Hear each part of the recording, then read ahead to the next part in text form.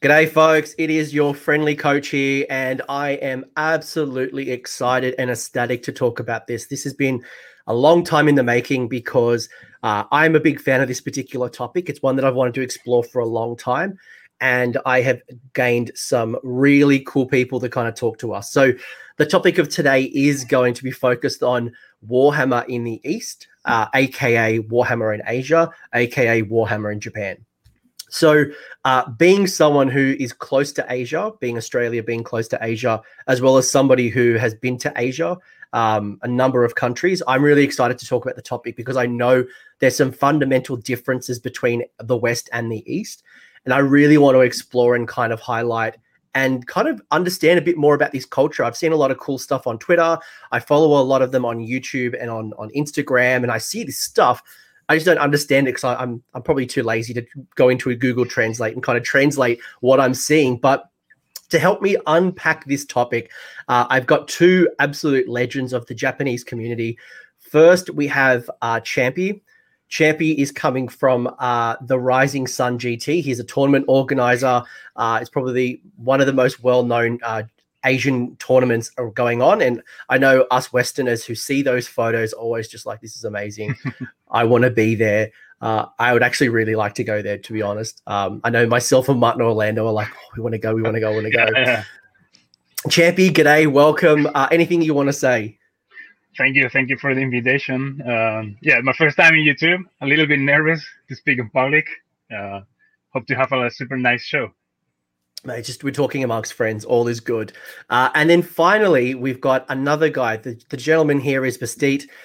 He is here because he is a Warhammer player from Japan that speaks English. That's literally his street cred. No, that's how he's told me to introduce him. No, he's an absolute legend. I have been following him on Twitter. I've been watching what he's up to. G'day. And by the way, if I interchangeably call him Nori, that's because that's his name, but I'm gonna forget Bastit. And Deke reminds me that the Lamian cat. I don't know if you know this, but the Lamian cat, an old Warhammer model. His name is Bastit. Exact spelling. It's a ancient Egyptian goddess of cats, I think. Anyway, pleasure to meet you. Thank you very much. Great to be on this show. Thank you. And obviously, this is an Age of Sigmar show. We will obviously the concepts apply across 40K and talk about other Warhammer in general. But I really want to unpack the Age of Sigmar stuff in Asia. So first things first, I'm a massive fan, and people who are listening on the podcast are going to miss this. I thought no better way to kick this off is by Kit Kats. Now, people don't know that in Japan, there is like a million different flavors of Kit Kats in Japan. I didn't know this. There's like sake and cheesecake and oh my gosh, like there's so many, right? Yeah. Wasabi. There's actually a Wikipedia article just on Japanese Kit Kats. Oh, really? Well, oh yeah. We've just in Sydney, we've just opened up a Kit Kat shop. It's like a little boutique little shop, and I think it sells all the different Japanese style Kit Kats. So I thought, what way to break the ice is, what's your favorite flavor of Kit Kat? So Champy, I think you said wasabi. Yeah, for me, wasabi is the best. Yeah, that contrast of spice and sweet is amazing. I love it. Every time I go back to Spain to visit my family, I always bring a bunch of wasabi Kit Kat. They're so good. Yeah, mine's got to be the Kyoto matcha. Like, there's a Uji matcha Kyoto flavor. Is that matcha? Is it the matcha tea, or is that a completely different one? It's a matcha tea, but it's local to Kyoto. They use that like region's tea leaves to make it. It's like this really weird local thing. I only asked because I did actually have the matcha tea Kit Kats, and they're delicious. It's just a bizarre concept. Like for us Westerners, Kit Kat is literally this. This is Kit Kat. And like seeing all the different flavors, just like, what on earth is going on? Yeah, there's from anyone that doesn't know, there's anywhere from like soy sauce to blueberry cheesecake to sake to anything. Like it's like 300 over 300 flavors of Kit Kats in Japan. So. Well, I didn't know that. Over 300. Yeah, it's quite cool. So if anyone's in Japan, it's totally worth looking at. There's all these regional flavors. Definitely worthwhile coming over. So let's break the ice. We're all big fans of Kit Kat. for anyone who hasn't been to Japan, so I have been to Japan. I went to Japan, I think it was in 2016, and I was hesitant at first, to be honest. Like I've been to China, I've been to Japan, Laos, I've been to Thailand, I've been to Singapore, I've been to all these different Asian countries, and for me, Japan was so different compared to the others. I guess maybe let's start the surface and let's talk a little bit about Japan and kind of immerse me into your world, and then we'll get into the Japanese community of Warhammer. So talk to me a little bit about like what does Japan look like compared to maybe other countries, or why do you enjoy being there, or like paint that picture for me. Maybe Champy, I'll start with you being the foreigner living in Japan at the moment, and like how different is it to Spain? Oof. Well, and obviously, like, we're not going to be nasty, right? Like not Spain is rubbish or Japan is rubbish. Like, how different is it? Well, I think Japan is basically when I compare it to Spain, because before Japan I only have lived in Spain. I'm originally from there. I think Japan is basically super organized, and that's completely the opposite to Spain. So that was like a real shock to me at the beginning, right? Like everything worked perfectly. Like bureaucracy, there's a lot of bureaucracy, but it works like super smooth. There is no queue for things. I don't know, the healthcare is just amazing. You don't have to wait for anything. While in Spain, you have to wait for months to get a visit to the doctor. Things like that. The feeling of safety, like you can go to any part of the city. Like there is no like this super like dark area where you are not supposed to go into. I mean, when I talk with Japanese people, they always tell me you should not go to this area in Osaka. I said, well, that's completely safe compared with like this part of the city in Barcelona, for example. So I think the main difference is probably like the feeling of safety, like being safe. Like like I'm bringing up a family, I have a son, I'm super relaxed that I know that for the most part nothing is going to happen. That I cannot say that from Spain probably. Then of course we started to talk about the Kit Kat and the food. And of course, Kit Kat. That's amazing. Well, the food culture is like everything. Yeah. The food culture is incredible. It's incredible. I'm a big ramen fan. Even going to the vending machine to put in, to get my ticket for ramen, and then I just give this ticket over, and the ramen bars, the sake bars. There's just so much great food, so much interesting food as well. I think for me, and I think going through, I can't remember the name of it. I should have researched this, but walking through that really congested, famous crossing in the road near Shinjuku. No, I don't know what it's called. I think, yeah. That's just incredible. Like, there's just such a different experience. Well, I love Tokyo. I don't live in Tokyo, but it's my most favorite place in Japan. I've only been to Tokyo. That's what they only play. I've been there for like 3 weeks. So had a little residence not far, like a short distance to Harajuku. Walk in and like just that Harajuku itself, you hear that Gwen Stefani song talking about Harajuku girls. That culture is just something else. The state, talk to me, like, tell me about Japan. Why do you love living there? Well, let me start off. I lived in the U.S. for about 10 years, so I have a little bit of kind of experience living overseas. The biggest difference, I think, is we're very tight knit. We're very compact in everything that we do. There's no like lawn. There's no like, the roads are small, the houses are small, but everything's very neat. Everything's very organized because you have to be. It's so small, so compact, so tight knit. But at the same time, there's public transportation everywhere. You can go anywhere. You don't need a car to get everywhere. So it's very kind of put together in a sense. I think you noticed in Tokyo, there's like railways to get to anywhere. Every street corner in Tokyo has a railway station. Everything's just, you go to a convenience store, you can get anything from beer to your underwear to God knows what. Everything's there. Anything. Everything's in a vending machine. I've noticed. Everything is in a vending machine. And if it's not in a vending machine, you can get it at the convenience store 24/7. It's just it's very systematic. But it also is, in a sense, very, everyone's really nice. Everyone's really kind of polite. So like one of the culture shocks I had the pleasure going back to the U.S. about a couple of years ago, and then someone was really rude to me at the airport, and I go, Hey, I was just thinking that. Yeah. but I'm The like, airport. it's awesome. It's like you get to be rude. You don't get to do that in Japan. You're not Yeah. not a sane person if you're rude to somebody in Japan. Oh, everyone's super polite, like super polite. You might get in line and get to wait for something. Let's say you're going to go to a restaurant. Um, Someone will like usher you in first, even though they were in front of you. Like, no, no, no, you go first. You go first. You're like, what is going on? People are just super polite, super nice, and it's genuine. That's what I really enjoyed. Um, I would love to go to a girlfriend cafe. I think that's just a funny concept that I can Happened pay. in Germany, actually. That like you walk down the street and there's these girls who Yeah. and like they're not ladies of the night. We're not talking about that No, type no, of no, no, girlfriend. yeah. Like legitimate girls who will just sit there at a cafe and you buy them food and they'll just talk to you for a couple of hours. That's it. Like it's such a wonderful, wonderful place just from my time. Nothing to add on the girlfriend cafes. I don't get you, actually. I'm surprised you went there, but sure, yeah.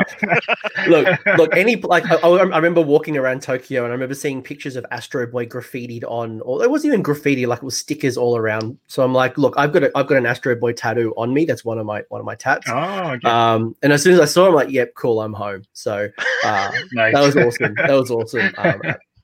And so many comic books and so many video games that I enjoy come from that community and that culture as well. So I think, having that anime, that Pokemon, the video game culture, there's just so much going on. It's so rich, from the music to the food. And obviously I'm not selling people to go to Japan. I think I'm just trying to paint the picture of what it's like compared to living in Australia, in America, in Europe. It is a little bit different. And I think that kind of leads into the topic that we want to talk about eventually, which is going to be about what does Warhammer look like and what does it feel like in the East compared to the West. So, and before we get into that topic, maybe one recommendation for me. I mentioned I love my ramen. Absolutely delicious. And it is winter in Australia right now, so it's the perfect time for ramen. Any other advice for food other than Kit Kats, other than ramen, other than sushi? That you would recommend someone try next time? Yeah, I mean, it's also very famous, but living in Kobe, I have to recommend the Kobe beef for sure. Oh, If you come to Japan, you have to try Kobe beef. If not Kobe beef, any Japanese beef. It's delicious. You're not going to taste anything like that anywhere else. Yeah. Seriously, I'm not exaggerating. All right. Kobe beef. Yep. Yakiniku also is a very Korean barbecue sort of thing. It's very popular in Japan. It's like really cheap comparatively speaking. But there's like all you can eat, all you can like drink for like what 6,000 yen Japan, which is what, I don't know, $50 US-ish. Something along the lines. Yeah, it's like all you can drink. If you're a drinker, is the thing in Japan. You're gonna love it. They will keep feeding you alcohol until you drop for 2 hours. I did notice that going to the cafes and going to the restaurant, even cool things as well. Like another random thing that just popped up in my mind, like the cat cafes. Like you just go in and like there's just literally millions of cats, and like you be having your coffee, you'll have like a piece of cake or a pastry or some type of food, and there's like literally cats or dogs everywhere. So I think that was really cool that I've never really seen. Yeah, there's like owls and reptiles. Yes, these days. Yeah, it's really weird these days. Some bizarre stuff. All right, well, let's maybe move away from bizarre cafes. No, like I truly did enjoy myself, and I can't wait to go back. And that's me being genuinely honest. Which I want to talk a bit about Warhammer. I want to talk about Japan. I want to talk about Asia. I want to talk about how did you both get started in this hobby, and then let's talk about the scene more in general. So, Bastide, I might start with you first. All right.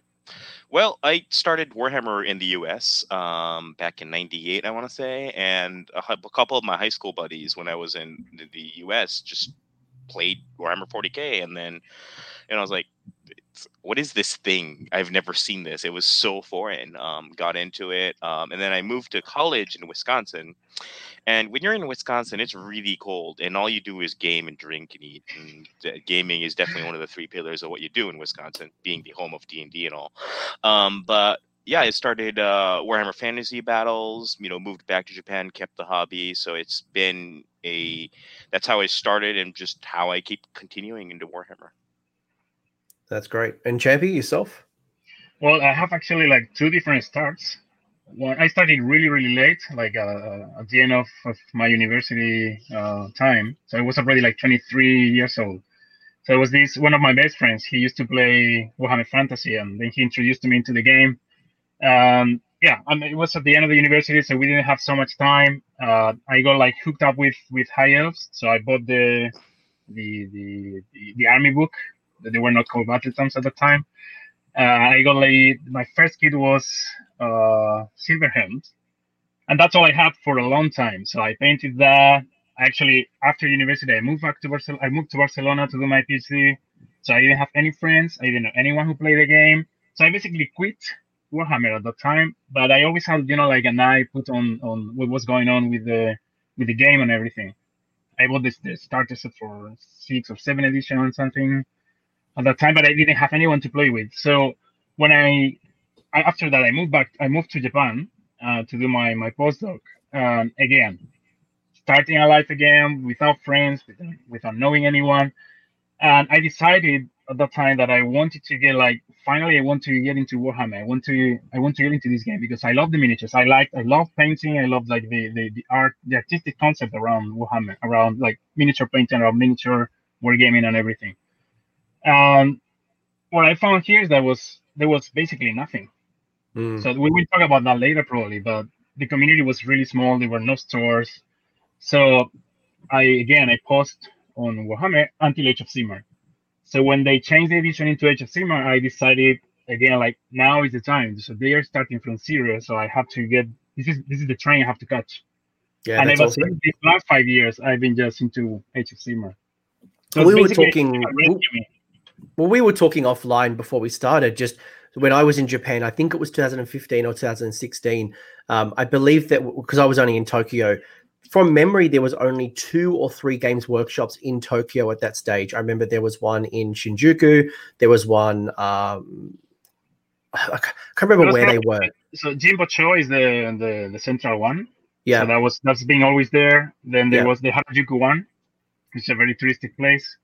Ikebukuro, which is one with a second floor with a few. So for those who have gone to Tokyo, that one was closed. I remember going there and it was closed that day. And I remember that was it. But you were saying to me that 3, 4, maximum 4 stores. Yeah.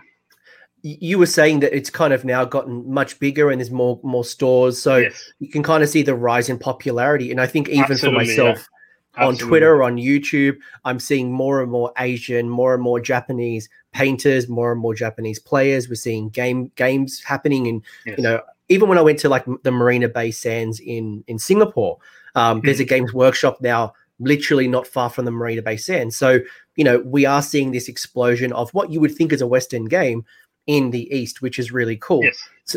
So maybe the other question I'll ask before I get a little bit more into the community is how do people in general in Japan, for example, how do they get into Warhammer? Because obviously you guys have started, in Spain, in America, with friends. What's the average like path that people might start this hobby? Is it like walk past a games workshop? Is it something that like a friend introduces them to? Stores. It's more than friends at university or high school or anything like that. It's stores. People go into store and they see what's going on. They get like hooked up with the game. Right, and I think it's worth mentioning that the store like location policy in Japan is very different from other places. It's put into a place that's a like high traffic area, a very it's considered advertising, as in the shop in Kobe is in one of the biggest high population areas. All the stores are located in that like area where it just catches the eye. So an average person walks in there, looks at the display and goes, hey, that's really cool. And that's how a lot of people walk in. I think the other thing is that Warhammer and Games Workshop items got highlighted in the Hobby Japan magazine, which is the biggest, I think, hobby magazine in Japan. They did this collaboration thing, which I think sparked the Bandai like action figure thing that went on with the 40K. I think the third thing is also the large electronic stores actually carry Gunpla, which is the Gundam plastic miniature, and then they actually have a display of Warhammer items in the same kind of general area. So you have like in Osaka, Umeda Yodobashi Camera, which is the biggest hands down electronic store in the area, has a section on display with Warhammer items, with all the Citadel paints, pretty much everything there, which just catches the eye. And then you walk into the store and go, hey, I've seen that in Yodobashi. I've seen that in the electronic store. What's this? And just people walk in. But again, all these are changes, very recent changes. Like 5 years ago, we didn't have anything of that. And everything was just in Tokyo. There was nothing outside of Tokyo. Well, I remember going to the technology because in Japan, I mean, in Tokyo, for example, for anyone who hasn't been there, the different districts or the different parts of the city are known for different things. So you go to like the technology suburb or, city, I guess, depending on where you live. But like there's this region that in Tokyo is like this where you want your technology stuff. So if you want to go play arcade games, you want to go buy, nerdy type of stuff, you go to this particular part. And then there are other parts that are known for different things. And I remember when I was going there and I was going through this, these massive hobby places and, I got to buy some really cool hobby. I don't think I saw much Games Workshop stuff. It was very much restricted to Games Workshop. I remember going into seeing Gunpla and I was going to see all the different Gangnams and like all the different, big robots and, big monsters. And, there's some beautiful hobby and people painting these robots and all the hobby stuff was there, but never Warhammer. So it's just amazing to hear how in a couple of years, how things have just significantly changed and the community continues to grow. And this is kudos to Games Workshop Japan. Like they are doing a really great job on engaging the community, like opening new stores. Like this probably we will discuss about when we talk about the community later. But the community, the Warhammer community in Japan, compared with the West, it's really small. So it's like you're opening stores without knowing actually if you are actually going to have like enough clients or enough customers to make the store a success. But they take the risk, open the store, and then it's working. It's working pretty well. And not only that, like they are making things that are unique to Japan, like the Space Marine Heroes. That's just a Warhammer 40k thing, but that was unique to Japan. It started with Games Workshop Japan. The Bandai collaboration, for example, it's another idea from Games Workshop Japan. While I think that in the past, Games Workshop was doing more like a global marketing effort, like it was treating every market the same. I think that they realized that each market is different, so they have to, like take advantage of each of the different features of different countries, and that is working out very well, I think.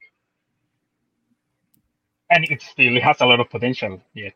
Yeah, and I noticed that from the limited edition Space Marines, that I'd seen at the time. The community is very different. So maybe, Bastique, you can help kind of introduce the community to me. So how would you describe Warhammer in general / for Japan and Asia? Like, what's your observations and how would you describe it compared to your time in America?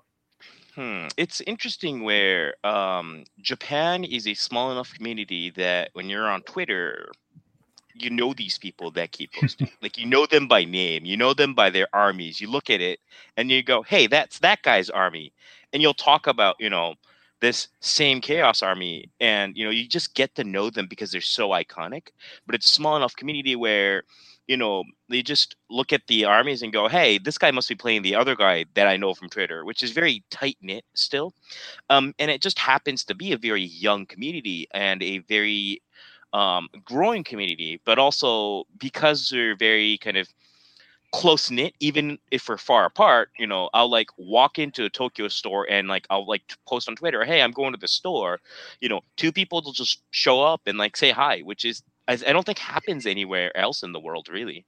So it's very tight knit, it's very kind of clean, but you also get to see a lot of people that are just it's a very kind of a small, I don't want to say family, but it's kind of close to that, where you're one cluster of family and you're a little group, and then you have like other kind of family guys that like just have clusters in other areas. So it's kind of a cool kind of experience where you're here, you get to know people, and then you just you get to like if you feel like you're a full community as of Japan. I don't know if that makes sense. No, it makes perfect sense. Again, I've been following a whole bunch of the different events. Champy, I've been watching your event grow over time. And it does seem like a really good group of camaraderie and people who are just having fun. And for some people, and Champy, maybe you can explain this a bit more to me.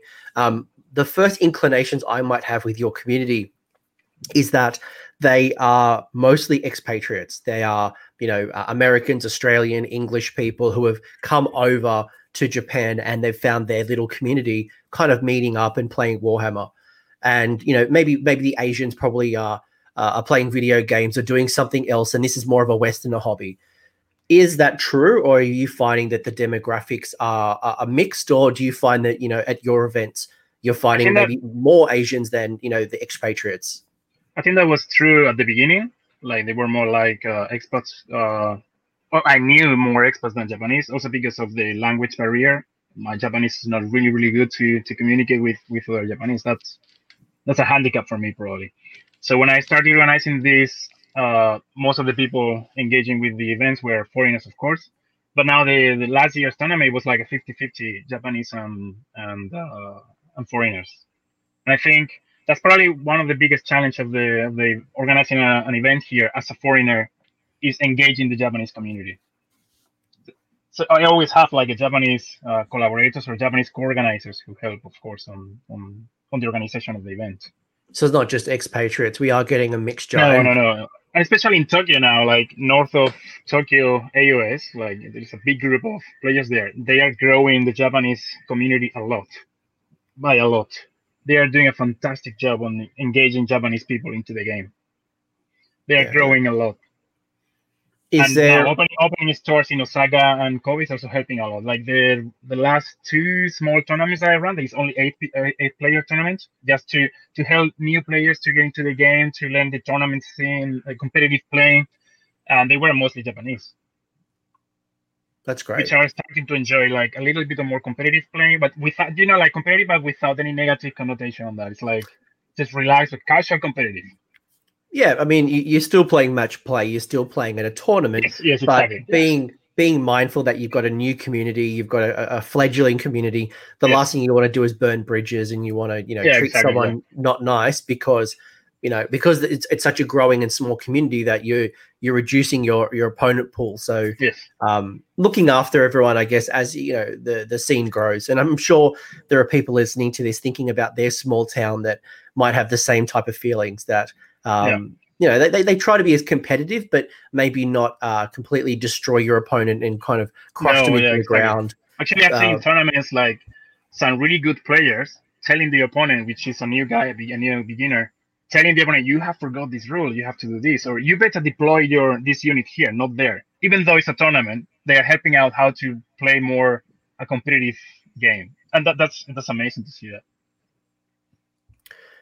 But Steve, is there any? I guess this is a nice little I really want to know what type of armies do you see across the board? Are there particular Age of Sigmar armies that people are more drawn to? Ones that maybe they can apply a particular paint style, or one that reflects their community better, or you find that different armies are all represented in some form of another? So in my community that I play in, which is the Kobe, Sannomiya, and the Osaka, which is Western Japan, we have a really good split of armies. In certain areas, you have like 60% corn for some reason, just because the owner plays corn or something. It varies, obviously. And I think right at the moment, as we speak, I think we're just missing a few armies. Otherwise, we're an even split. And some people have 2 armies, 3 armies. So it's interesting. Right now, as we speak, as of the moment, there are 3 or 4 battle tomes that aren't translated into Japanese, which is Legion of Nagash, Daughters of Cain, Idoneth Deepkin, and Nurgle, which is the 4 armies that aren't translated. Otherwise, we have Japanese translations for all of these new armies since 2nd edition Stormcasts. I mean, obviously, you're running a GW hobby. You're gonna get a whole bunch of people who are Stormcasts. It's like 40K. You run Space Marines. It's just a part of the game.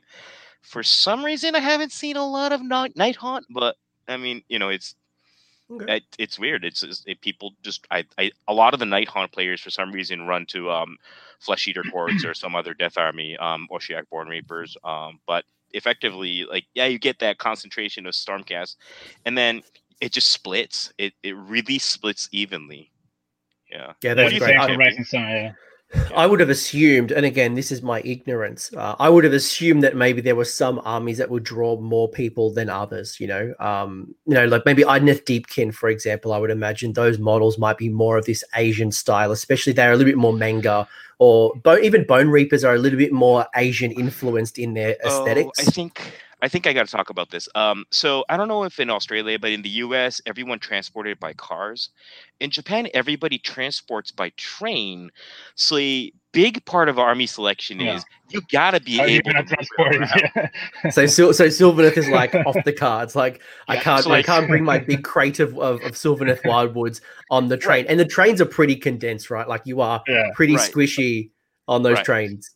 You can't move a suitcase around in a little train. So, you're the biggest bane in the Deepkin player is what are you going to do with those flying bases on those eels? Like, it's going to snap by the time I get there. So I think it's a consideration that Japanese Warhammer players definitely make, which is, making everything compact and unbreakable so it doesn't break on your way to the store or way to the game community. Yeah, that's Well, probably a big point, yeah.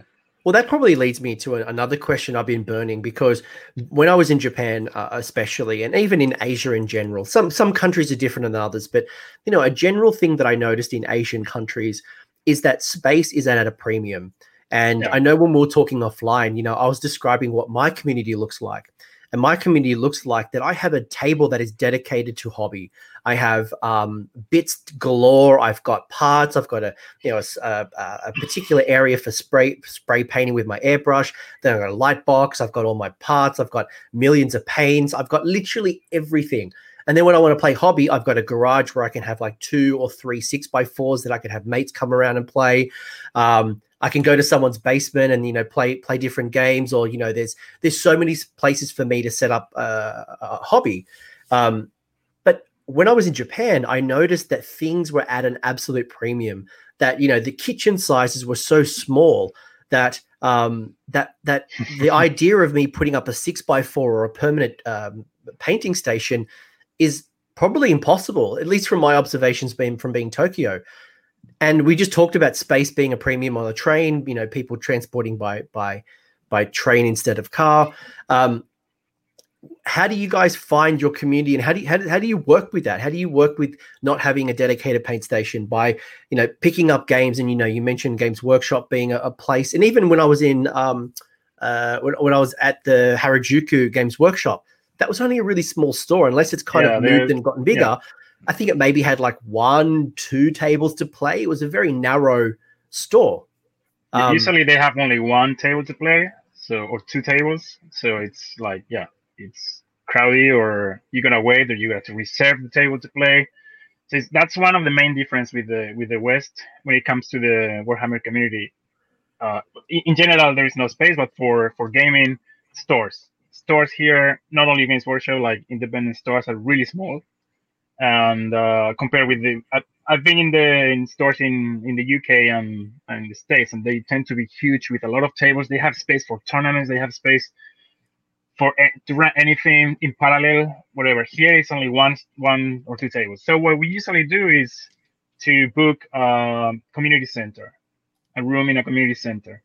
So you gotta do that in advance, because that community center is used for a huge variety of things, not only for nerds like us. You book that, then an orchestra playing in the other side of this hall. Yes, yes. I mean, that's pretty cultural, right? Like you've got instead of elevator music, you've got literally an orchestra playing, and you're trying to shout people. Get 10 BGM minutes for free, half an hour to go, guys, and like someone's playing like a massive symphony. So that's how we play. Basically, we organize an event. We have to organize a game day, and then everyone like comes and we gather all together and play. So Busted, for example, he has a lot of experience organizing game days in Kobe every month. I organize these small tournaments, and with another friend of me, Romain, in Kobe, we also organize game days, not only for HSMR, of course, like for any game. like 40K, any other no Warhammer game. So that's how we get to play. That's the space. And also in the stores, apart from Games Workshop, when you want to play in a store, like as you said, the space is so limited and it's at the premium. Like you gotta pay for playing the table. It's not like in the States where you get the tables and you play for free. But I think it's like that, right? In the States and in Australia and most England, places. Yeah, so like in my community, most of the time it's free. Maybe there's a couple of dollars people will charge. You might get a drink. It's included with it, like a can of soft drink, or they might waive it if you spend $20 or $50 in store. But I mean, like they've got to pay their bills, right? Yeah, exactly. So here is like renting the space for the store is very expensive. As I said, the community is really small. If they don't charge for playing, it's difficult to keep the store alive. So you usually have to pay like $10 American probably, and that gives you the whole day to play. Yeah, awesome. So it's and it really also cheap. depends on the number of people and where you book it. Like some of the events that I help with, you're usually charging anywhere between $4 to $5 for a full day, and you get a full table. But that just comes from the fact that we're using a old shut down grade school, and we're playing like grade 4 classroom. They got shut down 20 years ago. So it's a cool kind of thing where it's this giant community room. But because we just book it far enough in advance, we know the dates, we book it, and then it's like $4, $5 per person, and whatever gets carried over, we just buy boards with. Yeah, and then it's no different to going to an internet cafe, right? They're huge in Asia. They're not as big in the West, but these internet cafes where you hire a computer for I don't know, a day or a couple of hours to play World of Warcraft, and you get some food or whatever game that you are, right? It's probably no different. And again, we want these stores to be around, whether it's a local gaming store, whether it's a dedicated space. You want them to pay their bills so you can keep coming there and playing and investing, as you mentioned. Better terrain, better tables, mats, resources to again build the community. And because we need the space to play too, as you say, like apartments, houses tend to be really small, so we cannot like invite our mates to come in and play because we cannot put a table here. So I'm lucky to have my own hobby room, but that's not common in Japan. Yeah, that was like I have to put it in the living room when my wife is not at home. You were saying, sorry. So when I play here, I cannot play in this room. I have to play in the living room. So I put like 2 big boards to make a 6x4 table, and that's always when my wife is not here, of course. I think it's worth mentioning that even in Japan, like you look at the painting table, you don't have your craft room. So a lot of people will find some really interesting ways to make a painting table, or like store your paints for that matter. And it's just, you look at some of these like DIY masterpieces out there in some of these places. It's like the one thing you learn in Japan is there's a way to store anything anywhere. It's like there's like space engineering in like the catastrophic style. It's like you look at it and it's like, how did you like shove 200 paints into this small area? And they'll find a way. And it's like all systematic, where you just like you pull this thing out and it just has your paint that you need. It's like the most, like, some people are like the most organized people in the world. It's like, but it just comes from necessity, where you have to find a space to store your paints, like 2 feet above you, or they'll find a way. But it takes a lot of effort and a lot of ideas. I hope this doesn't sound bragging, because that's not the point of why I'm raising this. But the room that I'm in right now, which is my hobby room, my spare room, is probably the size of the house that I hired in Tokyo. So again, it's not me bragging saying I'm in this massive house, but it's the fact that I've got this literally dedicated hobby room where I've got literally everything that I need that is not accessible to others. So it's just fascinating as well to think about just the creativity and seeing the structure and the genius and the organization. And again, the limitations as well that people are operating in the community, right? Yeah. And we've got the best dollar shops in the world, hands down. Like, they will sell everything in that dollar shop. Yeah, I always go to my Japanese dollar shop to get my makeup brushes to dry brush. The day that I learned, 1, makeup brushes are amazing for dry brush, and then 2, the fact that the Japanese dollar stores are like dirt cheap and they're good quality. Yeah. So speaking of paint, do you find that armies are painted traditionally as they're depicted on the battle tomes and their boxes, or do you find that that people are bringing their, again, the anime, the manga, the gunpla, the that type of that Japanese Asian style to their hobby? What does it look like? I think everything, right? Like I've seen standard, like classical Stormcast in golden armor, to how was called it, like Storm Cinch up in Tokyo, like really nice conversions with a really nice paint job from James from the North of Tokyo group. People like painting, I don't know, like I think people will find in the description some of the guys that paint Japan, like this again, not Chase of Sigmar, it's 40k, but a guy painting Space Marines in the Power Rangers colors. There is a huge variety of how people paint the armies. It's not stick to the battle tome or to the canonical paint scheme. Like anyone, I've seen many different super original paint.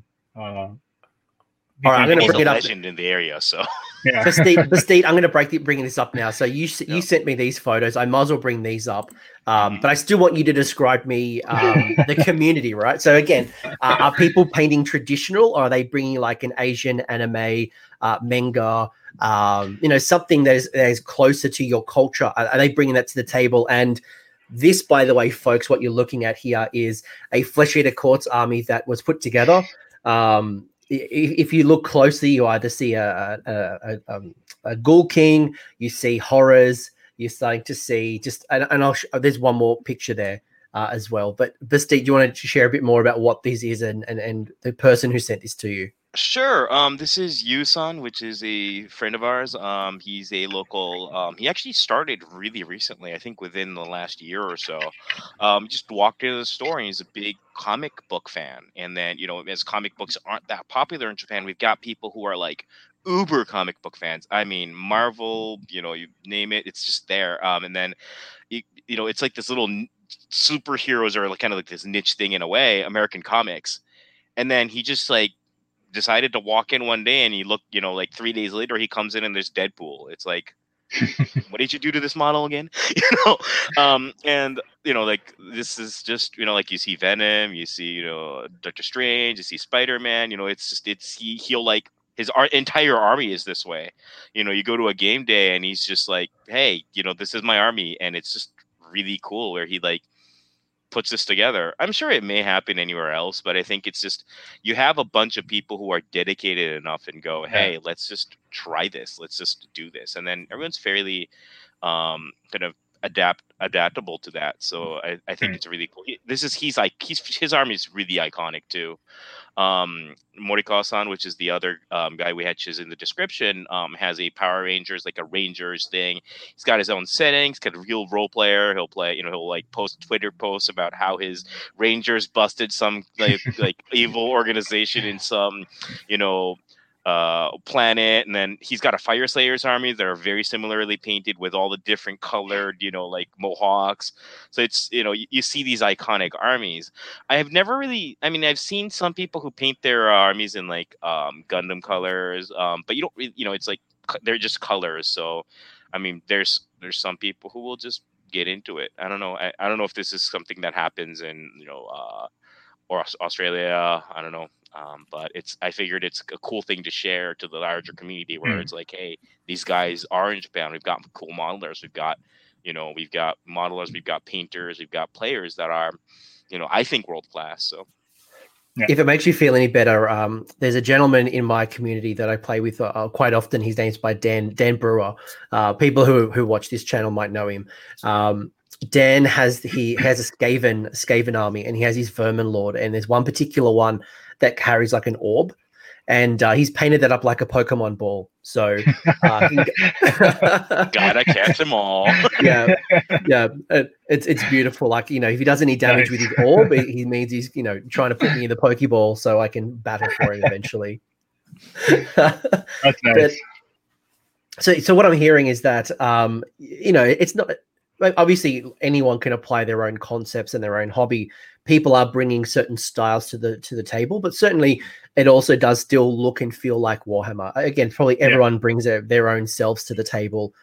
This is a great example, but not necessarily. This is not the normal. I'm not going to go to a Rising Sun GT and everyone has a DC or Marvel based army. No. Is there much overlap with the Gunpla? That kind of, I guess, what is for anyone who maybe doesn't know what we're talking about here?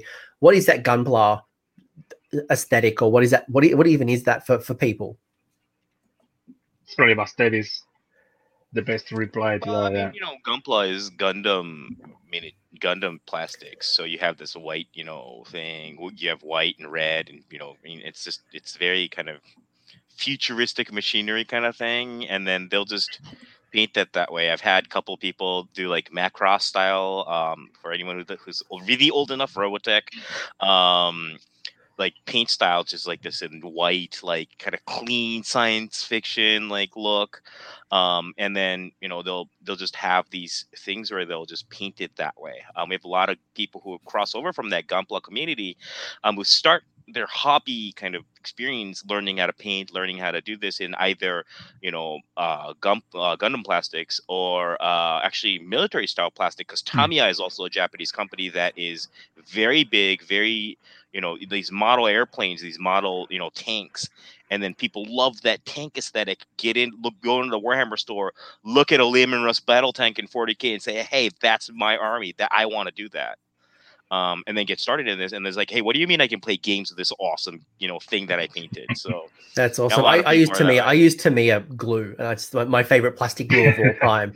And even their primers are pretty sweet. There, actually, all of their tools, I think, when I bought from Tamiya, they're just awesome. They're really good. Yeah. Never even thought about them as Japanese. That's cool. That's very cool. By the way, if anyone, we've kind of danced around this as well. In the description of the episode below, I do have a whole bunch of people that the boys have recommended that if you want to learn more about or you want to follow some people on Instagram, on YouTube, on Twitter, anyone who's got a blog. There's some wonderful, wonderful community members, really strong representation in female hobbyists as well, which is very, very cool. I think you were saying before, one of the most popular Japanese style painters in your community is a female as well. So yes, great to see a strong representation. It just shows that the hobby is for everyone. Cool. All right. You want to go to some of them, or? Do you want to give them a shout out? I don't have anything on screen. Yeah, sure, of course, yeah. You guys can give them a shout. Sanasuke-san, she has a YouTube channel where she paints not only Warhammer, but also Gunpla. So you can see different styles. She has a really particular style, like really colorful. So it's worth a watch. Then one of my most favorite painters in Japan is Nohara-san. I think a lot of people follow him. He won some painting contests from this famous hobby journal in Japan. Sorry? Is it the Golden Demon one you showed me? No, that's Ken. Yeah. Nohara-san was ever chosen, I think. He got selected. Yeah, he got selected. He got the ever chosen in the store, and then he went to the big event. So he's an amazing painter. So he paints Age of Sigmar and 40K mainly. I think people should follow him. He plays AOS in the region. Like he plays AOS in Rising Sun too. Yeah, he's a good player too. Yeah. Deep in RPA here. He got a talent for everything, playing and painting and everything. People shouldn't have all the talent. Like they can't be good players and good painters and just generally nice guys. Like you got to have a flaw. You can't just be the best. Nice guy. He is. He's one of the nicest guys that I know. It's like the golden triangle, right? The nice guy or girl, wentful painter, wonderful player. That's what we're all striving for. Yeah. Then Kentaro Ikeda, I think is the full name. He's a Golden Demon winner. I think I passed you the link to his entry. Yeah. I don't know if it's in the description or not. Yeah, in the description there's links. Yeah. So if there's any more that we forget about that we're going to put on, I'll make sure to update it. But I do highly recommend you go check them out because you do see a completely different style. And there's things that I've learned, like I've been watching this and, despite me not understanding the language, I've been able to like just observe some skills and some ideas. And I'm like, oh, I've never thought about it this way because someone just sees miniature painting in a very different way than I see that. And I can borrow from those concepts, which I think is brilliant. So Ken is, as I was saying, is a Golden Demon winner. I recommend people to follow him on Instagram, and also he's really active on Twitter too. After that, so I got a few. So Makoto-san, it's another. He has not been painting Warhammer recently, but if you follow him on Instagram and go a little bit down on his feed, you will find like super really nice non-metallic metal painting that he's really good at. Then Morikawa-san and Yu-san that we were talking about them before. And then there is this guy who he doesn't paint Warhammer, but is probably, if not the best, one of the best painters in Japan, who is Keigo Murakami. And I didn't know him until very recently. I was introduced by another friend from Tokyo, Brian. But it's worth a check too. He's really, really an amazing painter. Go give him a follow, folks. Go give him a follow. Again, everything is in the description below. But Steve, anything else you'd add to that? Any other people you'd shout out? Anyone you think's worth checking? Obviously, without insulting everyone, like everyone's worth the follow. But is there anyone that kind of stands out as well that we haven't missed that we should highlight? I mean, as far as painters go, I think Champy hit the most all. We both talked about it. Put together the list. I think it's worth mentioning that some of these guys, I don't know, like are professional painters that run painting classes in Japan, which is a really kind of a cool experience where you get to know these people. They're like Kuritsuka-san and Sanosuke-san both run painting classes once in a while, and you get to know these people. Like they're real people. You get to know them. You get to talk to them, and they're nice people. You talk to them and they're like, hey, they'll like give you tips. Nohara-san will like show up at the local store. They paint for Hobby Japan too, right? Sometimes. Yes. Yeah. They're in the local Which is, magazine. as far as to say, is like the biggest hobby magazine in Japan. And it's something to say, like Nohara-san's Blood Angel display is actually in the Kobe store, but it's like that made it into the hobby Japan magazine. You look at this amazing thing, and then it's just worth something. It's such a tight knit community. They just walk into your local store and it's there. It's like really. it's very surreal. Like I remember the first time I met Vince Venturella. Who is probably an equivalent in America. Sam Lands, Vince Venturella, Oscar Lars, Tyler Mengel. These are just some of the many names that are known for their brilliant painting. And you meet them for the first time, and it's very surreal. You're like, I've been watching your YouTube for a long time. And they're just average humans. They'll talk you through ideas. And then you're right. Like you go to your local gaming store, and there's this well-renowned painter in just like a pickup game. So it's pretty remarkable. And Garrett just I'm going to bring up this comment here. We've got one of the armies on parade as well. How do I say that? Makoto. That's Stormcast army on a really nice painter and a really nice player. He started organizing. I started Rising Sun with him. Okay. So he was the Japanese side of Rising Sun GT. And I'll get to that in a second. I want to ask two questions more about the community, and then I want to get into the Rising Sun / the tournament scene in Japan. Yeah. Okay. But they're probably really quick questions. Question number one: do you find there is much crossover in Warhammer and like the video game culture, the anime culture, or are they kind of completely separate? I guess nerd conventions. Well, this is my personal take on it. Like, video games aren't really considered nerdy anymore in Japan. Everyone more or less plays video games. I don't know if it's that way in the West anymore. No, it's true. Like I was walking through my local shopping center yesterday, and I saw Dungeons and Dragons manuals in my local shopping center in just like a regular shop. And that used to be a thing that was like shunned by, like, you play Dungeons and Dragons, you were a nerd, and you would never talk about it in public. And now it's like literally, you walk past it.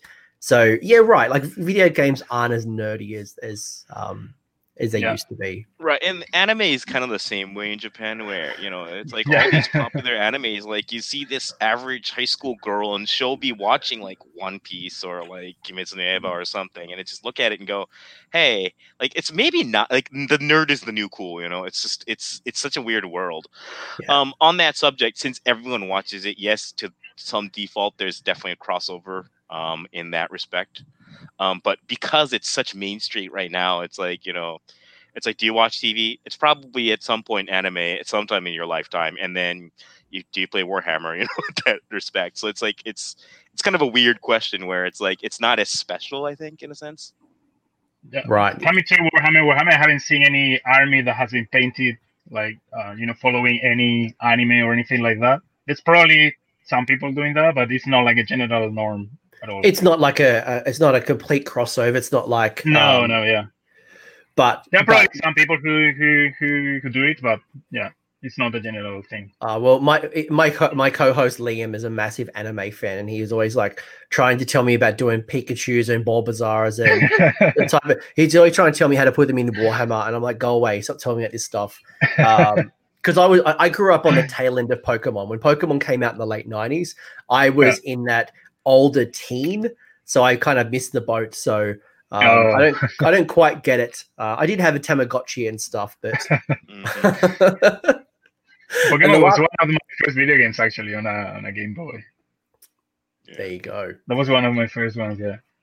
The other question I had for you is, how is Warhammer perceived in Japan by the average person? Is it nerdy? Is it cool? Is it like, you're the super hunk and all the girls or the guys really want you? Like, are you, how are they perceived in the community, I guess, from my experience, I think it's considered nerdy, of course. I mean, it's a nerdy thing to do, which is really cool. But I don't think it's seen in a bad way at all. It's just like, it's an otaku thing. Otaku is the word for nerdy in Japanese. But I think it's just foreign too. Like it's so foreign. Yeah. Like for a lot of people, it's like it's so different than anything you see. Do you think it's got like a bit of like mystique behind that? Because like in the West, right, manga and anime, for example, is becoming more popular, but I wouldn't say it's mainstream just yet. There is a good growing community, but certainly not everyone watches it. But people know about it, but and there's still a bit of mystique around it. Do you reckon Warhammer has a bit of mystique? And it's like, that sounds interesting. It looks cool. I don't know if it's for me or not. I don't know how to do it. I think also the painting is so foreign, so like above their heads that like guaranteed like 60% of the people that walk in and listen to people like the store managers talk about this, like it's so easy to paint. 60% ain't buying it until you do it. It's like, it's so foreign. It's like you see this thing. It's like, what do you mean I can paint it? And then they don't believe it. They do it. And then they're like, hey, maybe I can. And then get into the hobby a lot of the times. So no different to us. They look at this plastic model and you're like, how did you turn that to that? And there's like this mystery between like how you went from step A to step B. And they just don't know about Duncan and his two thin coats. Yeah. Yeah, I think it just adds that layer of like foreign and mystique to like unconceivable to some degree. So now that he's mentioning about it's a foreign concept, I think it's worth mentioning that how difficult it is to introduce a foreign product into Japan. It's a really protective market for many things. I'm always being told about this example of Vodafone. It's a phone company from England, I think. But Vodafone? They tried to get into the Japanese market like long time ago, and they completely failed as a foreign company for that. There are like really good examples like Apple. They go like into the market with a great success, but it's not the general. Uber, for that matter. Yeah, Uber, for example, they had a success here, but it's not normal to be a foreign company and they have success in Japan. Well, as you mentioned, like they recently have paired up with the Japanese hobby magazine, but also what we've seen is those custom heroes that are only available in Japan. Like the Space Marine, like the what's it called? The Intercessor, the action figure, the action figure. Like you got stuff like that coming out, which is integrated with the culture. And that would, and you know, off the back of that success, and I know for us, we really want that stuff, but it's exclusive to Japan. But you know, like that will just continue to grow and kind of show the integration to the market. Yeah, so it's good that they are trying to adapt to the Japanese market and probably to the Asian the Asian market in general. So it's good that they try to change from the global marketing to a more like localized thing. Right. I think it's worth mentioning that like some of the gum plastic community or like the military Tamiya magazine, community is actually looking to the Citadel paints because they're so easy to paint with. It's very, it's getting popular because some people that do Gunpla will use Citadel paints to paint stuff. And you know, it's like people like Sinosuke, like we introduced earlier, she'll use that to paint Gundam miniatures. I think just draws more people to the community, which I think is great. Yeah, I think there's been a couple of times where I've watched a video and I've seen them using contrast. And I'm like, oh, how do you know about contrast? Not that you shouldn't know about contrast, but it's like that little surprise. You're like, oh, I wasn't expecting that. I was expecting a Vallejo. I was expecting, you know, an army painter or maybe even an Asian based painting company. But there you go. So, Tamiya or Gaia Colors or something like that. Which are like major companies in Japan. And you're not short of hobby supplies in that respect in Japan. Oh, you walk a regular hobby shop, and there's just like walls and walls of just like, here's your X-Acto knife, and there's like 20 different shapes and 20 different companies that'll make it for you. You never know what they are for. Yeah, exactly. It's like, what is this thing? I'm always lost at this story. Yeah. I'm going to play a short video now. Sure. Podcast people, I apologize. Just skip forward like a minute, but I'm going to play a short little video to introduce the Rising Sun GT. Then I want to talk a bit more. I'm going to show some photos. So I hope you enjoy this short little video from a previous event.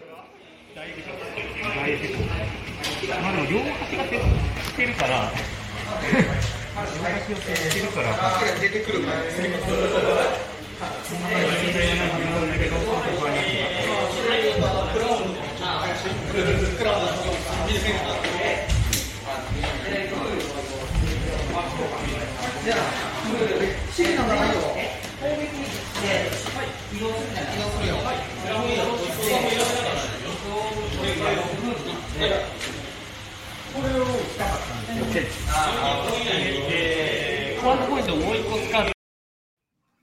There you go. So that's a small little sneak peek into Rising Sun GT, and we do have some pictures, and I might actually bring them up before we get into the topic. We'll do it while we talk at the topic. So Rising Sun, I keep talking about it. It's one of the bigger events, and certainly not the only event, but one of the bigger events. So maybe we'll paint everything with a broad brush, and let's talk about events in Asia and Japan.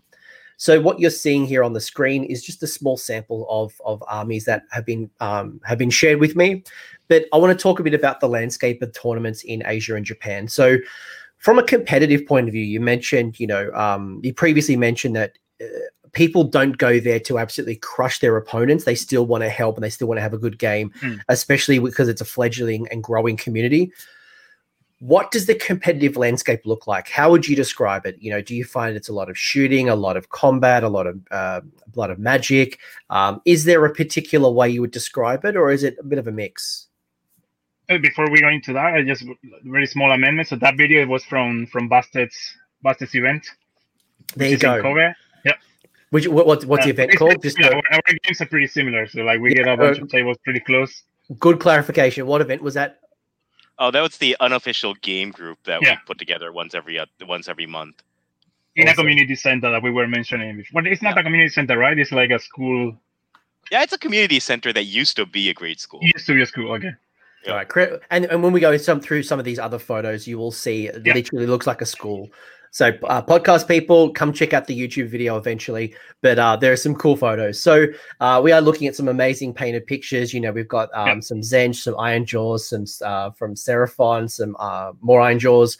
But talk to me about, what does the meta look like? What does that community look like from a competitive point of view? How would you describe it? There is nothing like that we can call actually a meta, I would say, because the community is still too small. So we get not enough players to say like there is a general trend into the army. So it's a bit mixed. People tend to change the army also from one year to another. I don't know. For the first tournament that we ran 2 years ago, it was won by KO, like Caradon Overlords. It was a shooting army then, and it was not a really popular army at the time.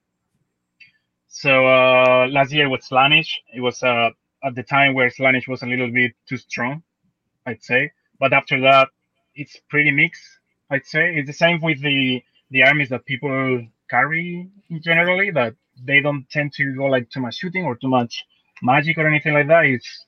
It's pretty much even, I guess. So it's quite reflective of what the West might describe. So when Zench was really strong, you might have some strong Zench. It's not like you had like this completely different world where people are running, I don't know, something that's not quote unquote meta. No, yeah, but it's what I say. Like the first tournament was won by Canada Nobilo when they were not strong at all. So it's like people don't play super competitive either. They play what they like at the time. So there is nothing like you would say that is strong in Japan. Like people like this kind of play style, and then they go to that. Steve, how would you describe the event community? So if I was going to come for the first time and you're going to tell me about the community Bastille, how would you pitch it to me, or how would you describe it to me? Who attends, like what does an event look like? Like this, give me the. We get like 50 Japanese foreigners. That's basically, and everyone is super open. Yeah, are you talking about regular events or Rising Sun only? Right. I mean, any of the major events, Rising Sun. What's not? Is it not the? North of Tokyo, not iOS. Yeah. Yeah. I mean, like we can talk Rising Sun, but obviously. Yeah. Well, larger events in general. Overwhelmingly casual. The Japanese community is very, very casual. And a lot of people just flat out shy away from tournaments. I gotta say, we're not a very competitive community. I don't know, Champy, do you agree with that? I mean, it is competitive in the sense that people want to win, of course, but we don't get any of those guys. Like we don't get, or at least not many of them. I'd say that, the 99.9% of the community is super relaxed on the game. They play on the rules. They want to win, but they don't want to win at all costs. Right? They want to have fun. They want to have some laughs. They want to enjoy the event while trying to win. Yep. That's what you're going to find. You're not going to find super strong guys that they are going to destroy you from like turn one. Mm-hmm. They're going to play the game. And they'll bring lists that are like strong. They won't bring I think Champy put it the best. I think we have people who are very casual players that'll bring fairly strong lists. Very either standard or stylized, but they're not going to bring the 200 Gryph-hound army.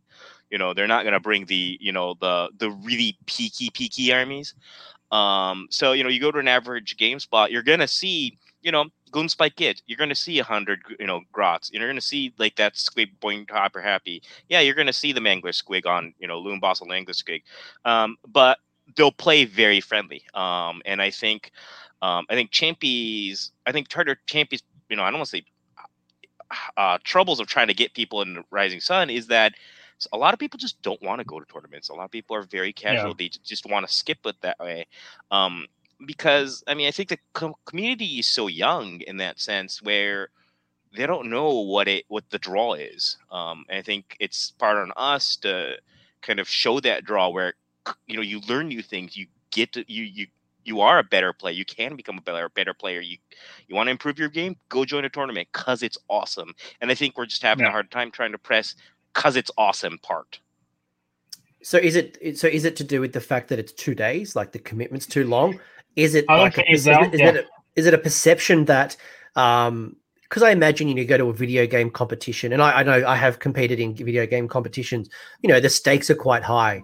And I guess if I heard tournament for the first time, I might think that that's the same type of environment. That is probably the main problem. That is what people, like Japanese people, mainly think about the tournament, that they are gonna get into something that is not gonna be fun. First, because this game is mainly in English, not because there are foreigners playing, but the game per se is written in English and everything. So FAQs, for example, don't get translated into Japanese really quick.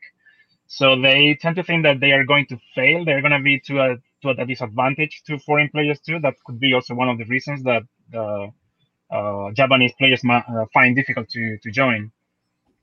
So that's I think one of also, the biggest challenges of the tournament scene in Japan is to engage the Japanese community into Mm. it. It's we're not changing. scary people, you know.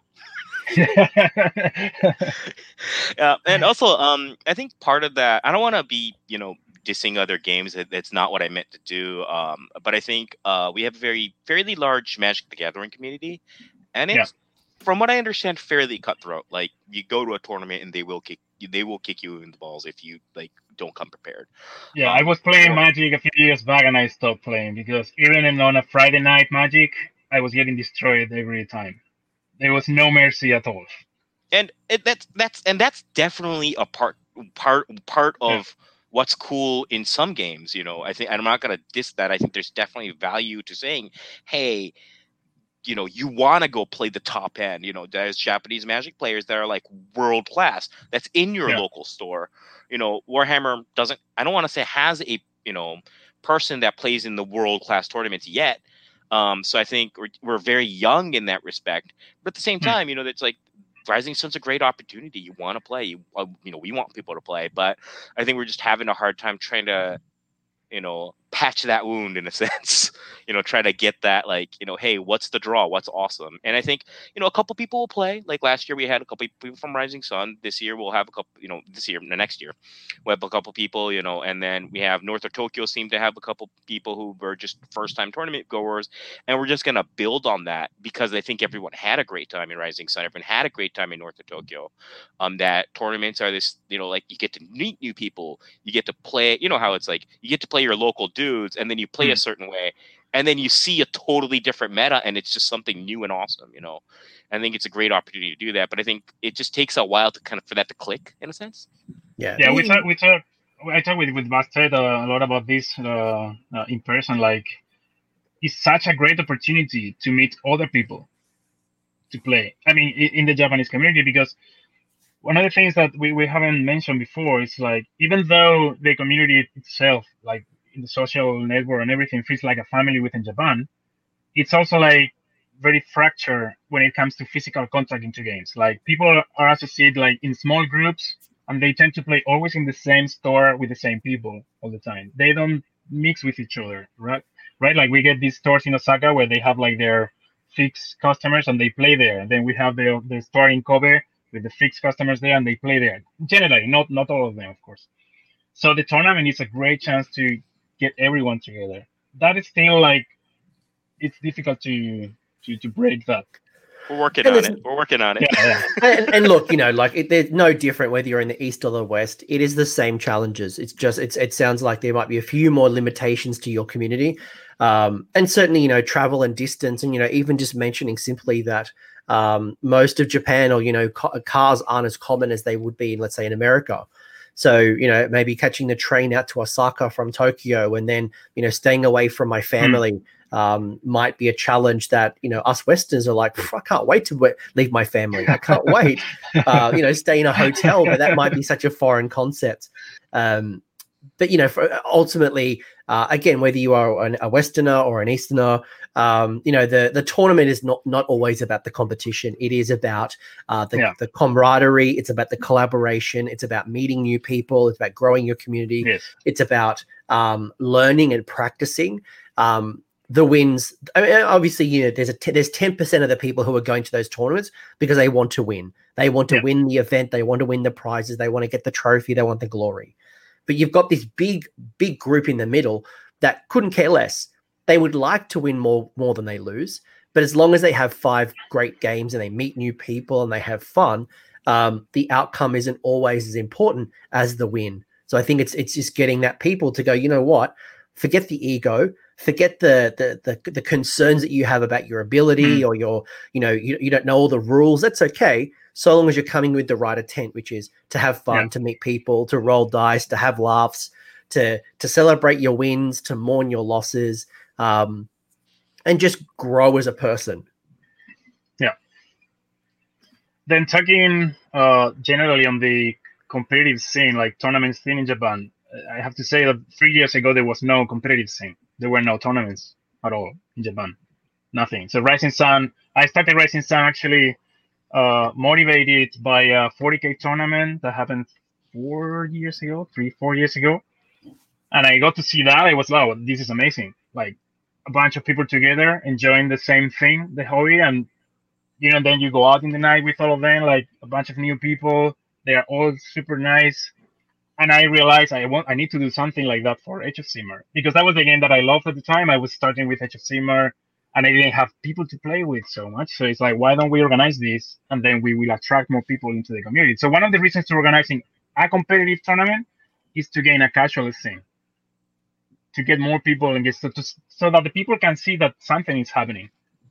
Like it's not just buying online or buying in the store your miniatures and then just paint them and that's all. No, you get to play and to you know. By the way, I wanted to go back to this photo because I do want to ask a question. So, for anyone who's seen a traditional Japanese movie or you've seen the Karate Kid or you've seen some type of Japanese film of some description, you would know that they have. Please correct me with the appropriate language, but the small table, the table that is very low to the ground, and you don't sit at a table, so you don't sit on a seat. You're kneeling. You are almost laying on the floor. And in the picture that we've got here, again, podcast people, we have a table that is very low to the floor. Is this something that is common? Is this for show? Tell me about this photo. It's not really common. We had only one table or two tables the last tournament like this. As you said, the space is really limited. So even in the community center, when we went to rent the rooms, sometimes there is not enough like Western style space. So we have to rent also Japanese style rooms to play. And some people don't really like to play low, like foreigners mainly, but it's actually more comfortable than it seems. Because they're resting on their knees. I can see there's no shoes. This is very classic Japanese to me. You've got this is a really classic Japanese game. You've got the doors that are I don't know what the material is. Very very paper, almost like very thin doors. You're kneeling and no shoes on with a bit of a cushion maybe on the floor and a very very low table. That's very Japanese to me. This is almost as Japanese as I could think about, other than having like maybe some schoolgirls and a vending machine in the background. Kind of tables in Rising Sun and probably in north of Tokyo. Okay, so this is not common. This is more of a novelty. This is this is not something that's normal. I mean, you'll run into kind of rooms every once in a while. Like when you get as Jumpy said, you can't find a room. You'll like run into one of these. I've been into a couple of these, Yeah. But... Okay. I guess I wanted to know, was this normal? Is this common or is this like a novelty? And I'm hearing that the community centers usually have a Japanese room. That is common. Yeah, I love it. A Japanese room in almost every community center. It's not common that when we organize a tournament, we look for that room. Mm-hmm. Yeah, cool. We want people to feel comfortable playing. Yeah. The Japanese style rooms tend to be bigger in size in general. That's true. So yeah. when you need a larger room, sometimes it stands up with a Japanese room. And you would normally have tea here. You would normally maybe play cards. So what we did last year was to give the prizes. Like the prize ceremony was in the Japanese room. Yeah, I love it. That was really cool. Yeah. This is very traditional to me. This is very Japanese. Yeah. Like when I think of Japanese, this is what I think. Yeah. I love it. And who are the gentlemen in the photo, by the way? Do we know the names? Yeah, that's Andy on the left playing Nargil. Carol on the right. Carol-san. Yeah, Carol-san on the right. Amazing. And you can see, you're playing in very classroom orientated. This for me, I love. One thing that I imagined, again, this is my perceptions as opposed to maybe what's real, is that I would have imagined that Warhammer may bring in certain aesthetics, maybe some things, again, from the culture, whether it's from history or whether it's from fantasy cultures. And I love that someone has gone in and brought in more of a samurai type aesthetic to this Stonehorn, for example. And I imagine that there are more examples of this through people making Warhammer their own and a mixture of East and West. This photo here is actually from a guy from Hong Kong, Ranger, who really loves Japan, Japanese culture and Japanese history. And his culture, he converted himself, the model, into samurai style, or it was like an Oni, I think. The Burly Bastard, correct me if I'm wrong. No, I don't know him, so. No, I mean the model. Oh, I don't know. If it's a red skin, I can't see it, Sony, but that's definitely Japanese samurai armor. Like, Yeah, it's okay, yeah. So I was right. Yeah. I mentioned a gentleman by the name of Martin Orlando, and he has converted. I think it's his Stormcast is very, very feudal type Japanese. I know he loves that culture, and I like seeing that kind of brought to the table as well, and taking something and making it your own. I've even seen definitely. I've even seen like I think some Ossiarch Bone Reapers turned in with a bit more of those like those traditional like the hats that the farmers used to wear with like the rice field hats. Again, you probably know the name. I'm basing it off like Raiden from Mortal Kombat. Like that particular hat. Yeah. But you've kind of seen people again adapt and bring their culture and their ideas to their army. And here's another photo of. Is this from Rising Sun or is this from? Yeah, this is Rising Sun. The first ones were from north of Tokyo, and this one is from Rising Sun. Yeah. And I can see there's a whole mixture of people. I think, in fact, the people in the black shirts are from Not, so they're from the north of Tokyo group. I can see they've got a little games club going on. But again, looks great. Looks like a lot of good people. You got guys and girls. You've got a young and old. You got east and west. Looks like everyone's having a ball. And both communities, like in the north of Tokyo and here in Kobe, Osaka, we get along very well with each other. We help each other with the rules, with the tournament packs, with terrain, with mats, with anything. We just send to each other things. Like, we're always communicating. It's as was said at the beginning, we're like a little family, even though we are separated geographically. Is there anything else you want to add? Competition between the tournaments, like I'm going to do the biggest tournament in Japan or something like that. Not at all. You're all complimenting each other. Yeah. Anything else you want to add? Overall, we got a lot of support from the community as a whole. Like, I think a lot of the local store, shout out to the local stores that are willing to help us. Y and I, you got the store. Yeah, we get support from mostly all of the stores in Japan are supporting the tournaments, which is awesome because independent retailers have no obligation to do that, but the fact that they're willing to help us out to grow the better community, I think shows a lot, because independent retailers are business. Once again, no obligation to do this, but they definitely shout out to all those, independent retailer stores that are helping this, make the community better and bigger, I think. I know one of the burning questions I had for you all was around, like, what does a meta look like? What does, if I go to a Japanese event or an Asian event, what are some of those top 5 armies? And, how does that differ to East versus West?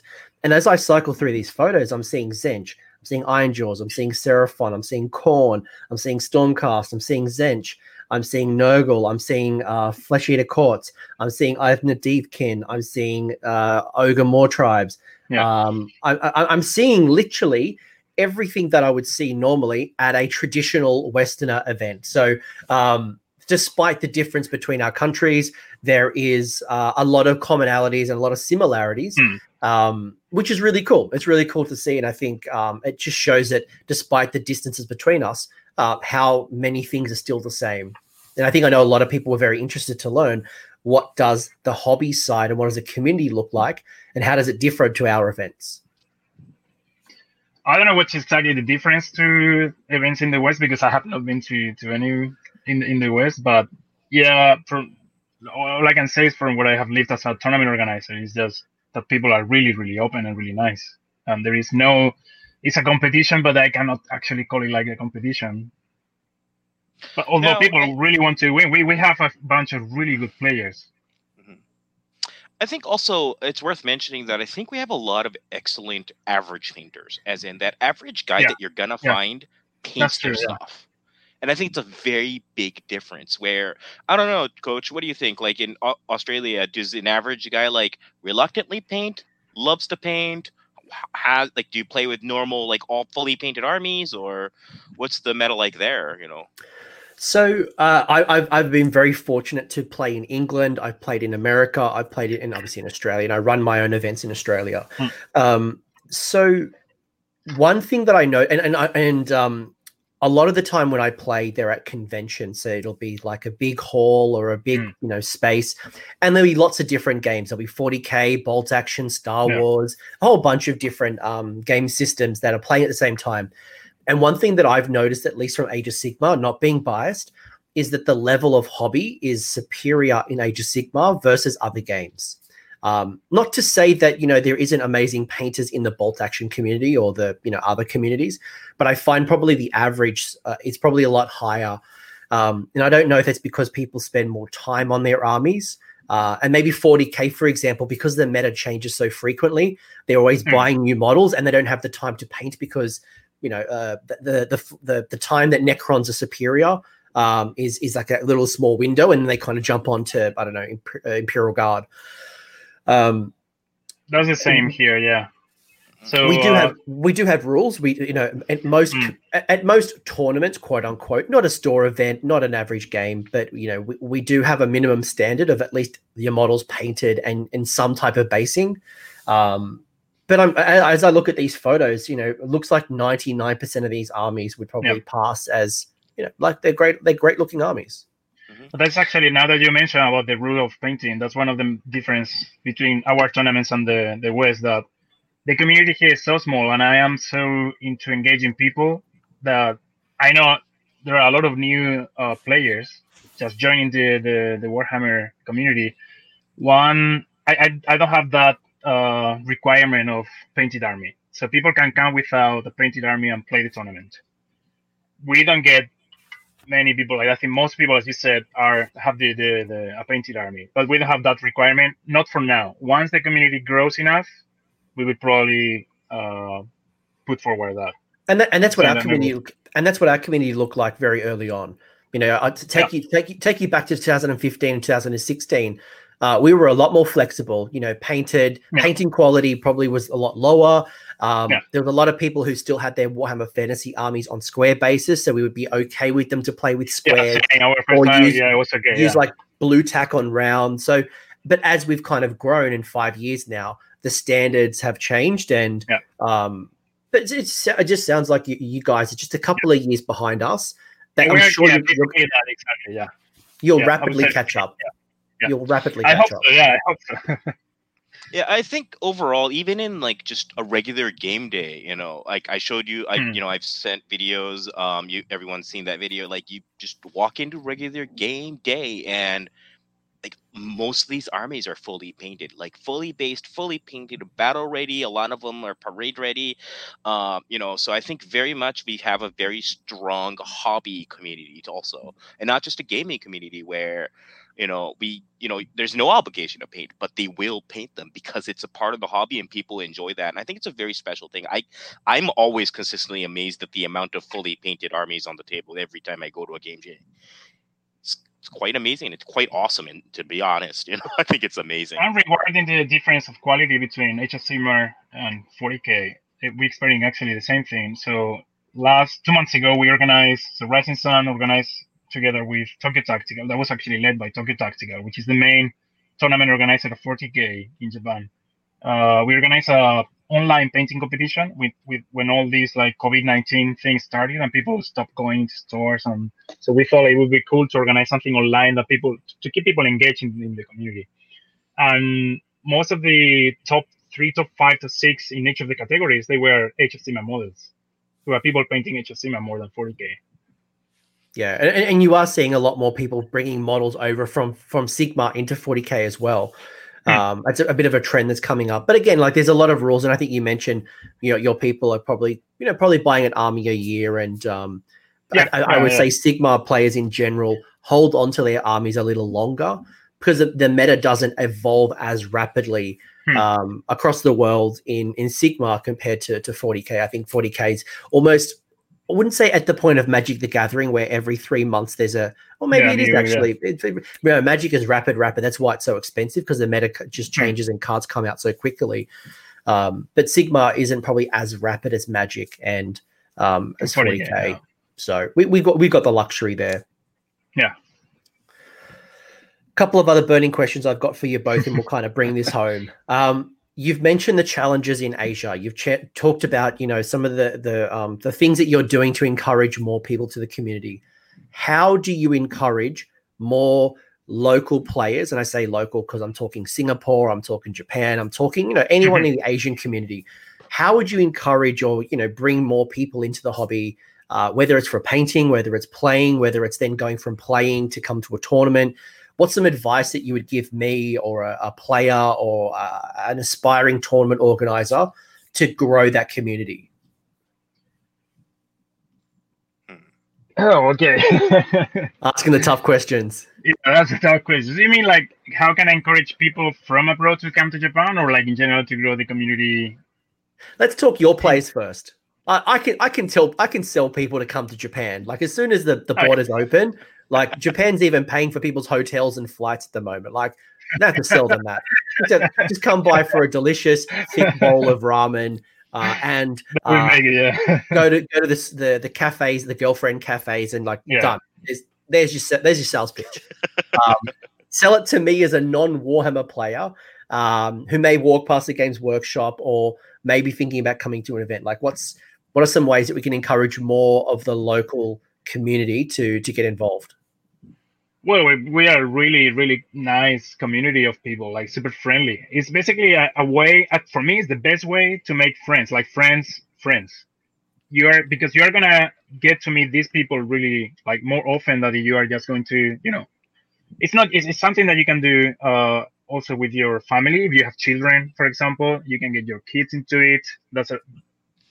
Usually most of the players we're not kids anymore. Like, I don't know many teenagers play anymore. Like, so it's a good way to get your family into it, your friends, to get new people, that's something I talked with Bastet the other day, to get outside of your comfort zone. Like you always do the same, or I think it's a really nice hobby to have. It has also in Japan, the artistic side of people is really developed. Like most people really know how to draw something, really know how to paint something. This is a nice thing, different thing of anything that you will find in Japan. Like it's not Gunpla, it's not like the militarist historic figures or anything like that. It's something completely. I mean, Age of Sigmar is high fantasy. It's you're not gonna find anything like that anywhere else. And people who don't play Warhammer and get into the stores, they get surprised and nicely surprised about what they find inside. So my main advice is starting with the painting, and then they will find a super friendly community. Bastet, anything from yourself? Yeah, I think if the one thing you can see about Warhammer, AOS, even 40K is, there's a pace for everybody. And there's, you don't need to go in anyone else's pace. Paint at your own pace, play at your own pace, find your niche, find your people. And you're not going to find a community that is going to be this friendly, this intelligent, this nice. And I think it's very good balance because the community is small enough where you're not going to see like that random guy. The card gaming community is so big. You're not going to find the guy you played against for another year or two, or like you're not even going to remember his face next time you find him. Versus Warhammer's not that way. You find your dude that's like you get to see every month, you get to play him, his army, what went into his army, and then it's a very kind of a communal experience where you get to play that, but also at the same time, it's a hobby. Some people are good at painting. Some people are bad at painting. It doesn't matter, though. Like, no one's going to dish your army because your army sucks. It doesn't really matter. Same as gaming play, all the aspects of what constitutes this hobby is you can go at your own place and find your own people and do your own thing. But I think the one thing that you got to know is, you can take this hobby and go anywhere in the world. Like, I can go to Australia tomorrow and find people who are Age of Sigmar players. I can probably go into Sydney and say, hey, I want to play a game. I'll post that on Twitter. Guaranteed I'll probably find someone in Sydney that's willing to play somebody. And that's not something you can do anywhere else. It's not a hobby. I can't take my motorcycle and say, hey, I want to ride my motorcycle in Sydney. That's not something I can do. It's like snowboarding. I want to go snowboarding, but it's like it's summer in Australia, even if it's winter in Japan. So that's a really good point. Like I remember when I was going to America or even in England, like I just put out a tweet like, hey, I'm kind of England. Who wants to play? And like, boom, I got 10 responses. And this is before I had a YouTube channel, because people are just like, yep, cool, we have a shared experience that is Warhammer.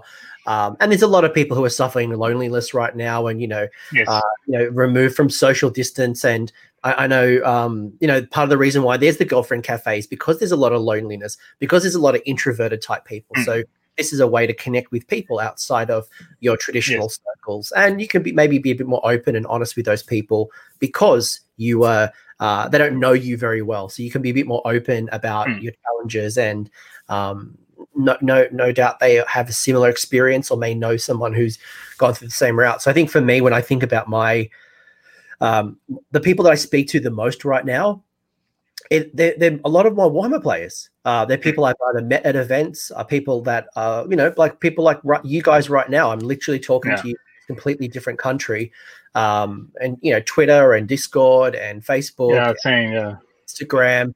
The community is very awesome. So it's great to hear that. Again, the thing that I enjoy the most, which is the community, is just as powerful on your side of the world. Yes, growing. Yes, we're working small on it, growing, still small, growing, but yeah. So good join. Direction. Yes. Come join. All right, sales pitch. Last question before I kind of bring this home. Sales pitch. Why should someone come and when the borders are open, why should someone come to a Japanese event? Like, why should they put that on their bucket list for the future? I think you just playing with Japanese player is something that you will find different from playing in the US or the UK. Finding the amazing table on the Japanese room, so you will not find that anywhere else, and you have to come here to play that. And then, of course, I want to play on that Japanese. If you put that together to a trip to Japan, what's better? I'm going to bring that photo up one more time. Like, I love this. I love this photo. I just want like someone to bring in some sake, someone to bring in some green tea for me. Like give me a vending machine that I can buy some stuff, maybe some karaoke as well. Around, yeah, that's great. So it's a great experience in that sense. Like, you also you get to meet the really young community, right? Not young in age of the people, but in that we are basically starting into the competitive scene. So you can also help us to make people understand, to other people understand in our community, that it's not that difficult to play a tournament. It's not that it's not a bad thing at all. No, I love it. Yeah. The state, sell me. Well, I think Japanese Warhammer is very exotic in a sense, where you know what you're used to in Australia, Germany, England, US, you got your thing, we get it. And then you bring that over to the total other side of the dang world, across the Pacific, way up north, different hemisphere, and then you get to do your thing with someone who you've never met before in the other side of the world. And if that doesn't sound awesome, I don't know what you're up to. And also the challenge of playing with people not speaking your language. Right. But that's an awesome experience. It's like you don't an know awesome a word of the guy's yeah. language, but you somehow communicate because it makes sense somehow. That is a good, really nice experience. Trying to communicate with other people in a different language. So probably people who are coming from abroad, and they are gonna, if they come to play to our tournaments, they probably will check some Japanese words, some like keywords for like how to charge or how to reroll, how to like how to shoot, whatever. I think that's cool. That you're gonna gain a different baggage there, a different background on how to play a game in a different country. But I don't know, because I haven't played there, but I guess, or I expect that playing in the US is probably very similar to playing in the UK, but it's not the same as playing in Japan. Yeah, I haven't had the pleasure just yet to play somebody in another language. Like, I haven't played anyone who's a native Italian speaker or a German speaker.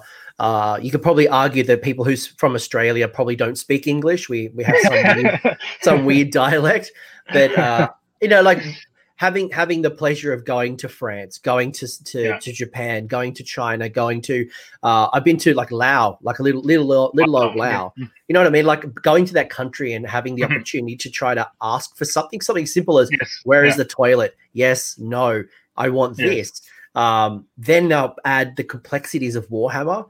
That sounds like an awesome challenge that I would love. It sounds really cool. Totally recommend it to anyone. So guys, come to Japan to play our tournaments. Yeah. Ramen, Kit Kat, vending machines, girlfriend cafes, cafes with cats and owls and dogs that you can hang out with, like Harajuku, beer. Sake. We supply the weird of the world. The weird is there. You gain a tolerance, but it's there. Yep, and come down over Christmas where you can celebrate with KFC, which is one of the big traditions that no word of a lie team in Japan. KFC is like the Christmas tradition, so that's true, right? The turkey, I might as well go with the fried chicken. This has been awesome. This has been a really good chat. Is there anything else you'd want to add to this discussion around, Warhammer in Asia, Warhammer in Japan? Before we bring this home. I think we touched everything. Basically, I want to thank all the people who help us in Japan to grow our community. Like people from Games Workshop Japan, people from north of Tokyo, people from the Tokyo Tactical community because they also help us a lot. People from Rising Sun, people from the stores, managers of the Games Workshop stores. Yeah, everyone in the community, they are helping a lot it's not just me, it's not just Busted at all. We are just two guys within a huge, a bigger community. And they all have their own role of making this a better place for us. By the way, I'm reminded the arcades that was amazing. Going to the different arcade like that, I've never seen an arcade. Those buildings that are like literally office buildings, like 10 levels, and it's just arcade machines literally everywhere. My mind was blown. You don't need any reason. Just go to Japan and yes, you'll have just the one lesson that I learned was learn the railway map because there's like 3 different companies. So sometimes so you might buy a ticket and you have to go. Way more than 3 companies. Yes. That was my biggest challenge when I came 10 years ago, finding my way on the trains. Yeah. Once you learn it, it's so simple. You get finally when you get used to it, it's everything translated into English. So you get the Japanese and the English, so no problem on that. But that they are different companies, and you have to buy a ticket for this, and then change to a different train that is run by a different company, and then you have to get a different ticket, that was complex. Nah, that's awesome. And as Garrett said in the chat as well, there's a lot of bilingual players that will help you, and yes. And that's great. And as long as you treat people with respect and you try, that was the big lesson that I learned going to France, right? Like people French people are so rude. Like I never experienced that because I attempted to use their language, as butchered as my French was, by being respectful to someone's culture, just takes you a long way. So definitely, whether it's Japan, whether it's any country, everyone's pretty helpful. Any shout outs you want to make before we kind of bring this home? Well, if you're ever thinking of traveling to Japan, want to pick up a game of Warhammer, let the Twitter community know. I'm sure you'll find a game. I'm not surprised if you I'd be surprised if you don't get a response. And that'll serve as your, there's somebody in Japan that'll play games with you, help you out. And I think it's a great way to be a part of the community too, come and visit. You're not alone. You got people here. We're willing to help. You're in the Kansai area, let us know. We'll find a game. Yeah, feel free to DM us. Yeah. Also, yeah. I've got Champy's Twitter handle in the description. Bastide, I'm going to put yours in there as well. I forgot. And as well in the description, just a final reminder that there is a whole bunch of Instagrams, YouTubes, blogs, Twitters of Japanese and Asian style Warhammer painters or players that we recommend you go check out as well. They do deserve a follow. I'm going to leave it at that. Thank you both for your time. I really enjoyed that discussion. I learned a lot. give them a follow. Let me know what your thoughts are. If you've been to Japan, or you want to go to Japan, let me know. I'm very excited. I actually would like to go now. Now I'm getting really annoyed that I'm not allowed to travel. Yeah. Hopefully very soon. We will travel again. Fingers crossed. Yeah. Let us Thanks, know. both. Thank you very much. It's been a Thank you great very honor. much for the invitation, Coach. Thank you. Thanks, guys. G'day. I hope you enjoyed that video and you're left with some new ideas. One of the biggest ways you can contribute to AOS Coach is by liking the video you just watched and leaving a comment in the comment section. This lets YouTube know this is a good video and it should recommend it to other hobbyists.